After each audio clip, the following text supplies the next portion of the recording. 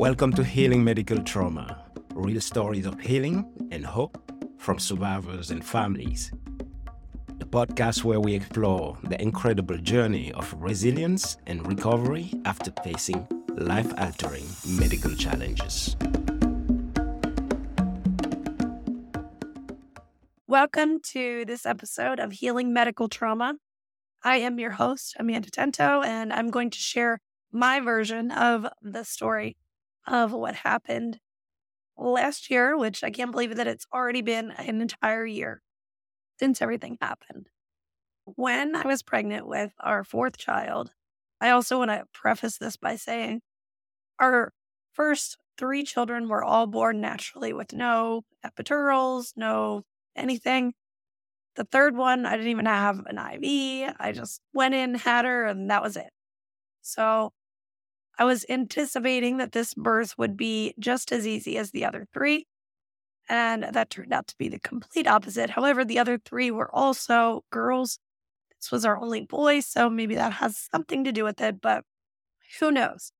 I found out around Halloween that I had gestational diabetes, so I was extremely worried about that. So I stuck to the diet 100%. I did my insulin shots. I did everything to a T. I never, ever wavered from that. Even at my baby shower, I didn't even have any cake. I didn't have anything, but I think maybe some cheese and maybe a cracker, if that. But I was just really meticulous about that. I did end up having more complications than I wanted to, not just the diabetes. On December 22nd of 2022, went for my regular weekly ultrasound, because when you have gestational diabetes, they want to make sure that baby isn't growing too quickly, that he's okay, that he's moving as much as he should. Went for the routine ultrasound and the thing where they monitor the baby's movement with the ultrasound and everything, the belt that they put on you. And everything was fine there. Everything was great, looked good, no problems. I wasn't even feeling sick at that point. We went home, did some things, and then by the evening, I started feeling sick, like I had a cold. And my mom came because I told her that I needed to go to urgent care at the hospital or something. So I called my doctor, and they suggested that I go to the emergency room. We went to the emergency room, and I kept getting sicker and sicker, just feeling worse and worse. And they did the test for COVID and RSV and flu and all of the other things that they could possibly test for. And all of those things came back negative. So they said, okay, just go home. You're fine. At this point, I was 37 weeks and I think around 2 days. Fine. Sounds great. Went home. Although I didn't think it sounded great because I was feeling really horrible. But they couldn't do anything for me because they couldn't diagnose me with anything. So they were like, just go home, drink lots of water, feel better, rest. I had a horrible time sleeping and I could not eat anything. So with gestational diabetes, you have to eat regularly at certain very specific times, all that good stuff. Woke up the next morning, which was on the 23rd, which happened to be our 14th wedding anniversary. And I told the girls, I asked my girls to make me my normal breakfast, which was 2 eggs, hard-boiled eggs on toast with a slice of cheese. And that was my gestational diabetes breakfast because I had a specific kind of bread. It's complicated. And then also blueberries. So I couldn't even eat any of it. I physically couldn't eat it. And it was the strangest thing that I've ever experienced. I think I ate 2 blueberries and I just couldn't eat. My body physically would not allow me to eat. And I also couldn't breathe properly. So I was feeling like there was an elephant sitting on my chest and I couldn't breathe. I couldn't catch my breath. So I told my mom and my husband, look, I really think that I need to call an ambulance because I can't breathe. So I called the ambulance and the ambulance came and took me to the hospital. And basically got to the hospital. They did all the tests again. And it turns out that I did have flu A. Went through this whole process of Tamiflu and just fluids and drinking water and doing everything that I could to try to recover from the flu in the hospital while pregnant. the whole point of me being there was so that they could monitor me, make sure nothing went wrong, make sure I just basically recovered so I could go home and then have the baby at a later time. The last shower that I took was given to me by my husband, I think on Christmas Eve, sometime in the early evening. And I want to say maybe around 6 or 7. I guess that's not early evening. Sometime in the evening around 6 or 7. He helped me get a shower because I was just feeling horrible and I had a fever and couldn't breathe, all that good stuff. So he was like, okay, let's just take a shower and see if you feel better. I could barely stand up. I had to sit on the thing. I was so weak and just horrible. I just felt horrible. So around, let's see, around 10:30 or somewhere around there at night, the nurse came by to check my cervix. And this was the first cervical check that they had given me since I got to the hospital. So I'd been in the hospital for more than 24 hours at this point. And this is the first time that they even checked my cervix just to see if there was anything going on. And I think I was only the 3 or 4, which is not really indicating that I'm going to go into labor anytime soon. It's just my cervix is obviously getting ready to give birth at some point soon. So right after she checked my cervix, she hadn't even taken the gloves off or anything. She was just standing there talking to us. I felt the baby reach down and literally pop my water, and I've just felt it gush out. And yeah, he just popped my water. And she's like, "Are you sure?" And I said, "Yes, I'm positive," because it just the deliberateness of what I felt. This is my 4th child, and I know what that feels like. So I could definitely tell that's what he did. So at that point, it became an emergency because I couldn't even stand up because I was so weak. I could barely breathe from the flu. And I ended up getting an emergency C-section. So they prepped me for the C-section. While I'm being prepped for the C-section, someone came in, and I really don't remember a lot of this happening after the water breaking. Everything after that gets fuzzy. So apparently someone came in and tried to put an IV in my right arm. And they tried in, 1, 2, 3 different places and failed. And they failed really bad, so bad that they blew out all of my veins in those places. And little did we know that one of those tries actually caused a radial artery blockage in my thumb or in my wrist, which ended up cutting off circulation to my right hand. So my index finger and my right thumb did not have any blood flow to them. Didn't know that. And it was something that wasn't really caught until later. So then I don't know where they put the IV after that. I don't know if they put it in the left arm. I don't know if somebody else came and they obviously got it in somehow, but I don't know where they put it. So we go to the C-section. The last thing I remember is being on the table in the C-section room, laying there, and I could feel they gave me an epidural, but I don't think the epidural ever worked because I could feel them cutting me open. And I said, "I can feel what you're doing. I can feel you cutting me." And they're like, "Can you feel the pressure of us cutting you, or can you feel the pain?" Now I can feel the pain. And that's the last thing that I remember. So I had no idea for, I don't know how long, what was happening. I didn't know if the baby made it, if I made it. I didn't understand what was going on. I've had so many dreams and visions, and I could hear things while I was not conscious, but I don't know which was real, which wasn't real. So it was extremely difficult not knowing, being slightly conscious of the fact that, okay, I'm either dead and dreaming or I'm alive and dreaming, because I don't think that I'm awake, but I don't know what happened to my baby. And I knew that I had a baby, and I knew something happened, but I didn't know what, right? I'm going to try to do my best to get through this without crying, but it's challenging. So I vaguely remember waking up my husband was rubbing my feet. I don't know what day it was. I don't know anything about anything. The next things that I remember were trying to remove the breathing tube from my mouth. I can't even explain to you what that ventilator feels like in your mouth. If anybody has ever been through it, had COVID or any other respiratory issues and had to have a ventilator, it is the worst. It felt like the end of a field hockey stick was taped into my mouth and there was no way to get it out. And it just felt like an eternity from whenever I woke up and realized that this was on until I ended up getting it off. I don't even know when I got it off, but that was the worst possible thing that could have happened for me personally. I was on dialysis. I was on liver function. There was a machine that was doing the function of my liver. I was on ECMO.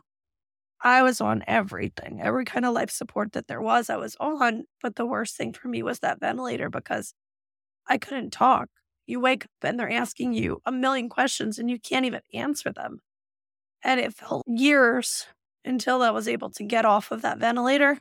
I have 5 scars on my arms, on my wrists from trying to take it off myself. They had to tie me down and restrain me. And on my left wrist, I have 3 scars from the restraints rubbing.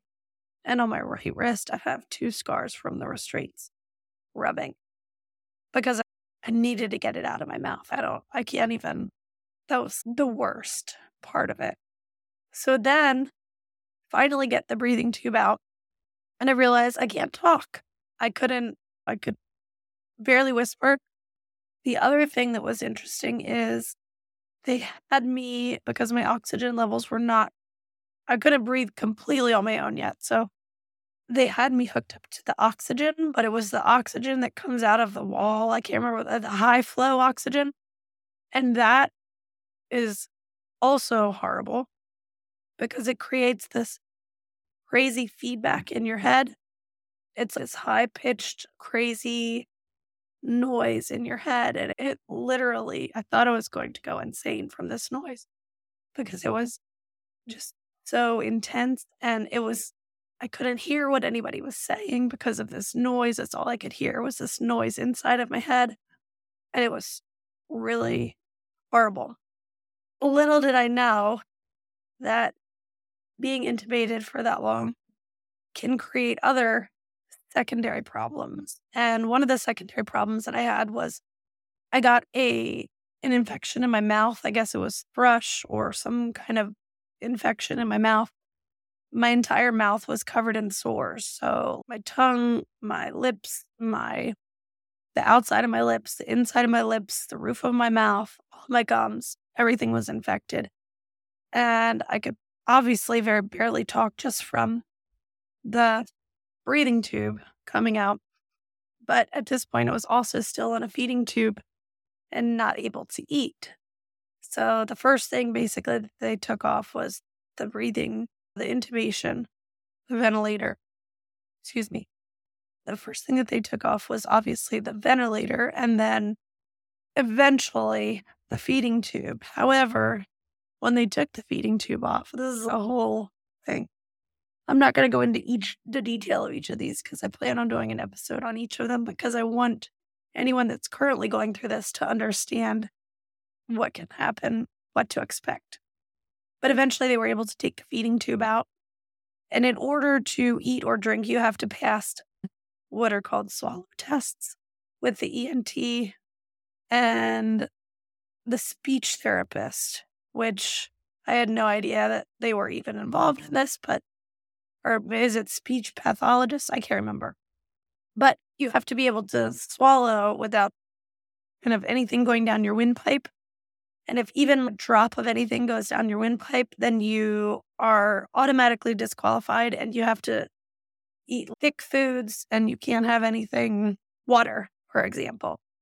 Here you are in the situation where you need water because your body is has just come back from shutting down completely. You need water and you can't drink water. It is the craziest thing. So they're encouraging you to drink water, but you can't drink water. You have to drink basically Jello water, which is absolutely disgusting. And it was crazy. So that was a challenge. I was on thickened liquids the entire time that I was in the hospital. And I didn't get off of them until about a week after I was in the rehab center. So that was about 5 weeks of being on the thickened liquids, which who wants to be on that, right? Nobody wants to be on that, trust me. And I also did not realize that I was on ECMO. I had no idea what ECMO was. ECMO is basically when they take your blood out of your body and they oxygenate it on some sort of metal plate and then put it back into your body, right? So it's doing the work of your heart and your lungs to keep you alive. So then that way your lungs and your heart can recover from whatever it went through. Looking back, I forgot to tell you what happened that all of this occurred. And of course, I had the flu when I had my C-section. And then I also ended up having pneumonia. And I've had an amniotic embolism, which is when a piece of the amniotic fluid gets into your bloodstream and goes to your heart. And I also had sepsis. So my body swelled up hugely. I even have a stretch mark that's an inch wide on my right hip from this swelling. And so all of these things created that perfect storm in order for all of this to happen. My whole entire body just shut down. So being on ECMO, I had no idea what ECMO was. They just kept telling me, you're on ECMO, you're on ECMO. I don't know what that means. I couldn't lay flat. I had to sit at a 30-degree angle in the bed. I couldn't move anyway, so it didn't matter. I couldn't lift my hands. I couldn't lift anything when I first woke up. I didn't lift my head off the bed. I was so weak. My phone, the first time someone gave me my phone, it literally felt like it weighed 400 pounds. I could not even lift it up. I couldn't hold it. I couldn't touch it. I couldn't figure out how to work it. It was crazy. And some other interesting things that you don't think about as you're going through this kind of is that Christmas Eve was the last time that I had a shower. So the baby was born on Christmas Eve. That was the last time that I had a shower until I went to rehab, which was, I want to say, around the 18th of January. And even then, it was still a few days of being in rehab before I could get a shower. That is a crazy amount of time to go without bathing. Of course, they wash you in the hospital as best as they can, but it's still not the same as actually bathing. That was really difficult. I also didn't brush my teeth because of this mouth infection until I went to rehab. That was crazy too. I thought all my teeth were going to fall out. I don't know what I thought, but I literally just thought that I was going to have a whole new mouth of teeth because, first of all, from the intubation. Second of all, I normally wear a retainer. So every other night, at least, I wore a retainer before this to keep my teeth in place from having braces 12 years ago, I guess. And I also didn't brush my teeth for 30 days. How does that even work? Am I going to have teeth? Are my teeth going to fall out? Who doesn't brush their teeth for 30 days? So that was a really challenging part of it too. So let's go back to the baby. The baby was born and he was in the NICU for 5 days with breathing issues as well because he was born a little bit early. Not super early, but he had some breathing issues and he had aspirated on the, meconium? The poop, basically. And so they had to work out his breathing issues. So all the while that all this is happening, I can't even believe that all this is happening, first of all. But my husband first of all, let's talk about the fact that this happened on Christmas Eve. So the baby was born around 11 o'clock at night on Christmas Eve. And then, obviously, my kids didn't have Christmas because I don't even know where they were anywhere. I guess they were with my mom at home. No, I don't know where they were. I have no idea where my kids were on Christmas last year. So I know they went to my sister's. I think they must have been at my mom's. I know they went to my sister's for Christmas morning, and that was great because got to get their minds off of things a little bit. They then went to my aunt's house and had some fun times there. But it was Christmas. Who wants your mom and your baby brother to be in the hospital? Not sure if they're going to live on Christmas Day. That's the worst Christmas gift that you could ever get as a child. Santa didn't come. It was just a really traumatic Christmas for them and my husband and my mom. And so my husband and my mom ended up eating some sort of Christmas snack together in the hospital on Christmas Day while they were trying to keep me alive. And then my husband had to take care of all 4 of our kids. He ended up taking the baby home by himself, which was great. I'm not questioning anything that he did because he is fully capable of doing all of the things, but it was truly remarkable for everyone involved to see him doing all of these things. He did all of these things without question, without hesitation, without even any doubt in his mind. He took care of all 4 of the kids. There was some crazy stuff going on at home during all of this. Our washer broke and flooded the bathroom, and he had to take care of that, get a new washer, all of those things. The sink leaked too down in the basement, something. I don't know. I don't even know what was going on, but there was another flood with that. He had to fix all of that. All of this while his wife is in the hospital, literally dying. And he is just doing whatever he's doing to try to keep everything together, and he did an amazing job. Not only that, he spiritually led the doctors and the team to know that they could save me. I don't even know when it was. I feel like it was in September. We went to the hospital and we met with one of the doctors and recorded a segment for WellSpan for the ECMO dinner. So we recorded a segment with the doctor, and he literally said that my husband had so much confidence in them that it's what made them believe that they could save me, because he told them that he's not leaving the hospital without his wife or his baby, and that they were going to save me. And he just told them that matter-of-factly, and they did it, but not because they believed in themselves, but because my husband believed in them, and he told them that God was going to save us and that it was just going to happen. Super interesting that transpired that way, and very interesting.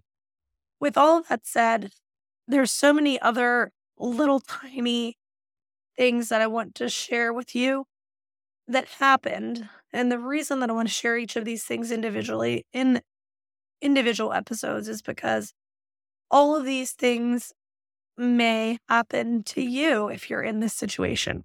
And I want anyone that's in the situation to know that these things are normal and that they will improve, and that you just take each single day as it comes.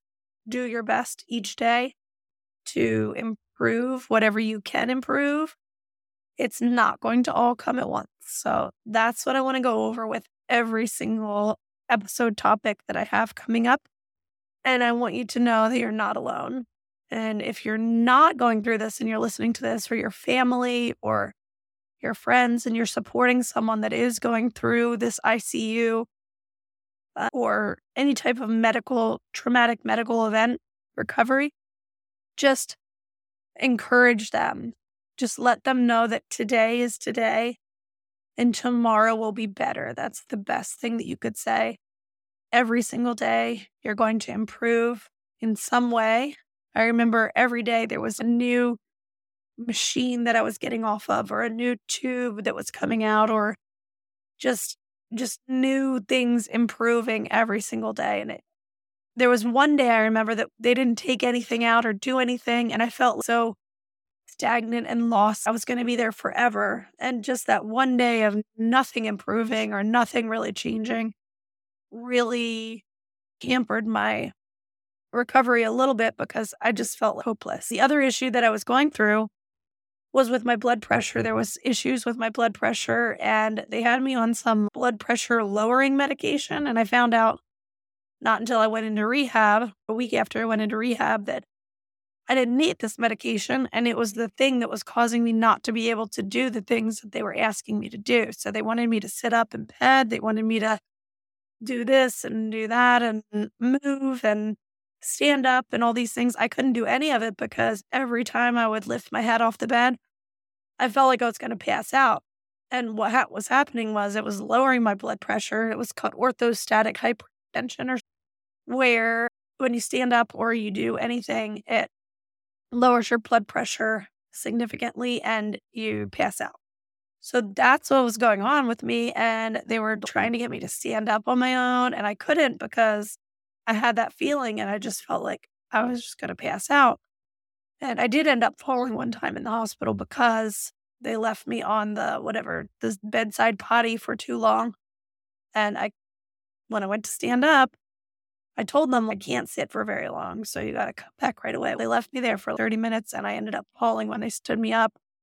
And it was just crazy. Anyway, so many little stories inside of this one story. But my whole point in sharing my story with you is I want to help people.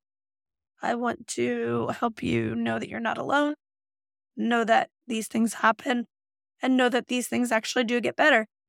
The only issues a year later that I'm dealing with is my voice is still not back to normal and my breathing. So my breathing is still not back to normal. I don't know why. I've been to the ENT twice. I've been to the pulmonologist.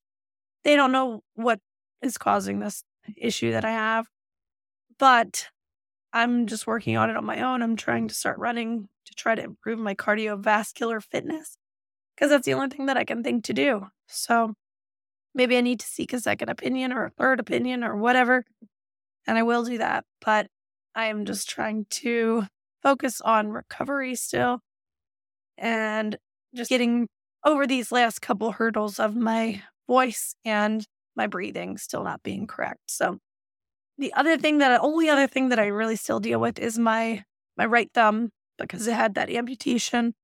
I've got some limitations there. I also have some hot and cold sensitivity. And of course, my arm is covered in scars. My right arm has 7 scars just from my forearm down that are quite big. And overall, I've accumulated more than a dozen scars through this process of everything. So I've got scars on my neck, scars on my arms, scars all over my body from all of the tubes and things that were inserted. But if I hadn't had any of those, then guess what? I wouldn't be here to have the scars. So those scars are proof that God is real. Doctors are amazing. Medical technology is amazing. And you can get through anything 100%. So I hope that listening to this, I know I'm a little long-winded in this, but I hope that you get some sort of inspiration out of it because I tell you, I was put here for a reason and I am going to figure out what that reason is. And if it's not helping you through what you're going through, then I don't know what it is, but I'm going to figure it out. So I hope you have an amazing day today. Whatever you're working on, please keep working on it and please get through. It's going to be all right.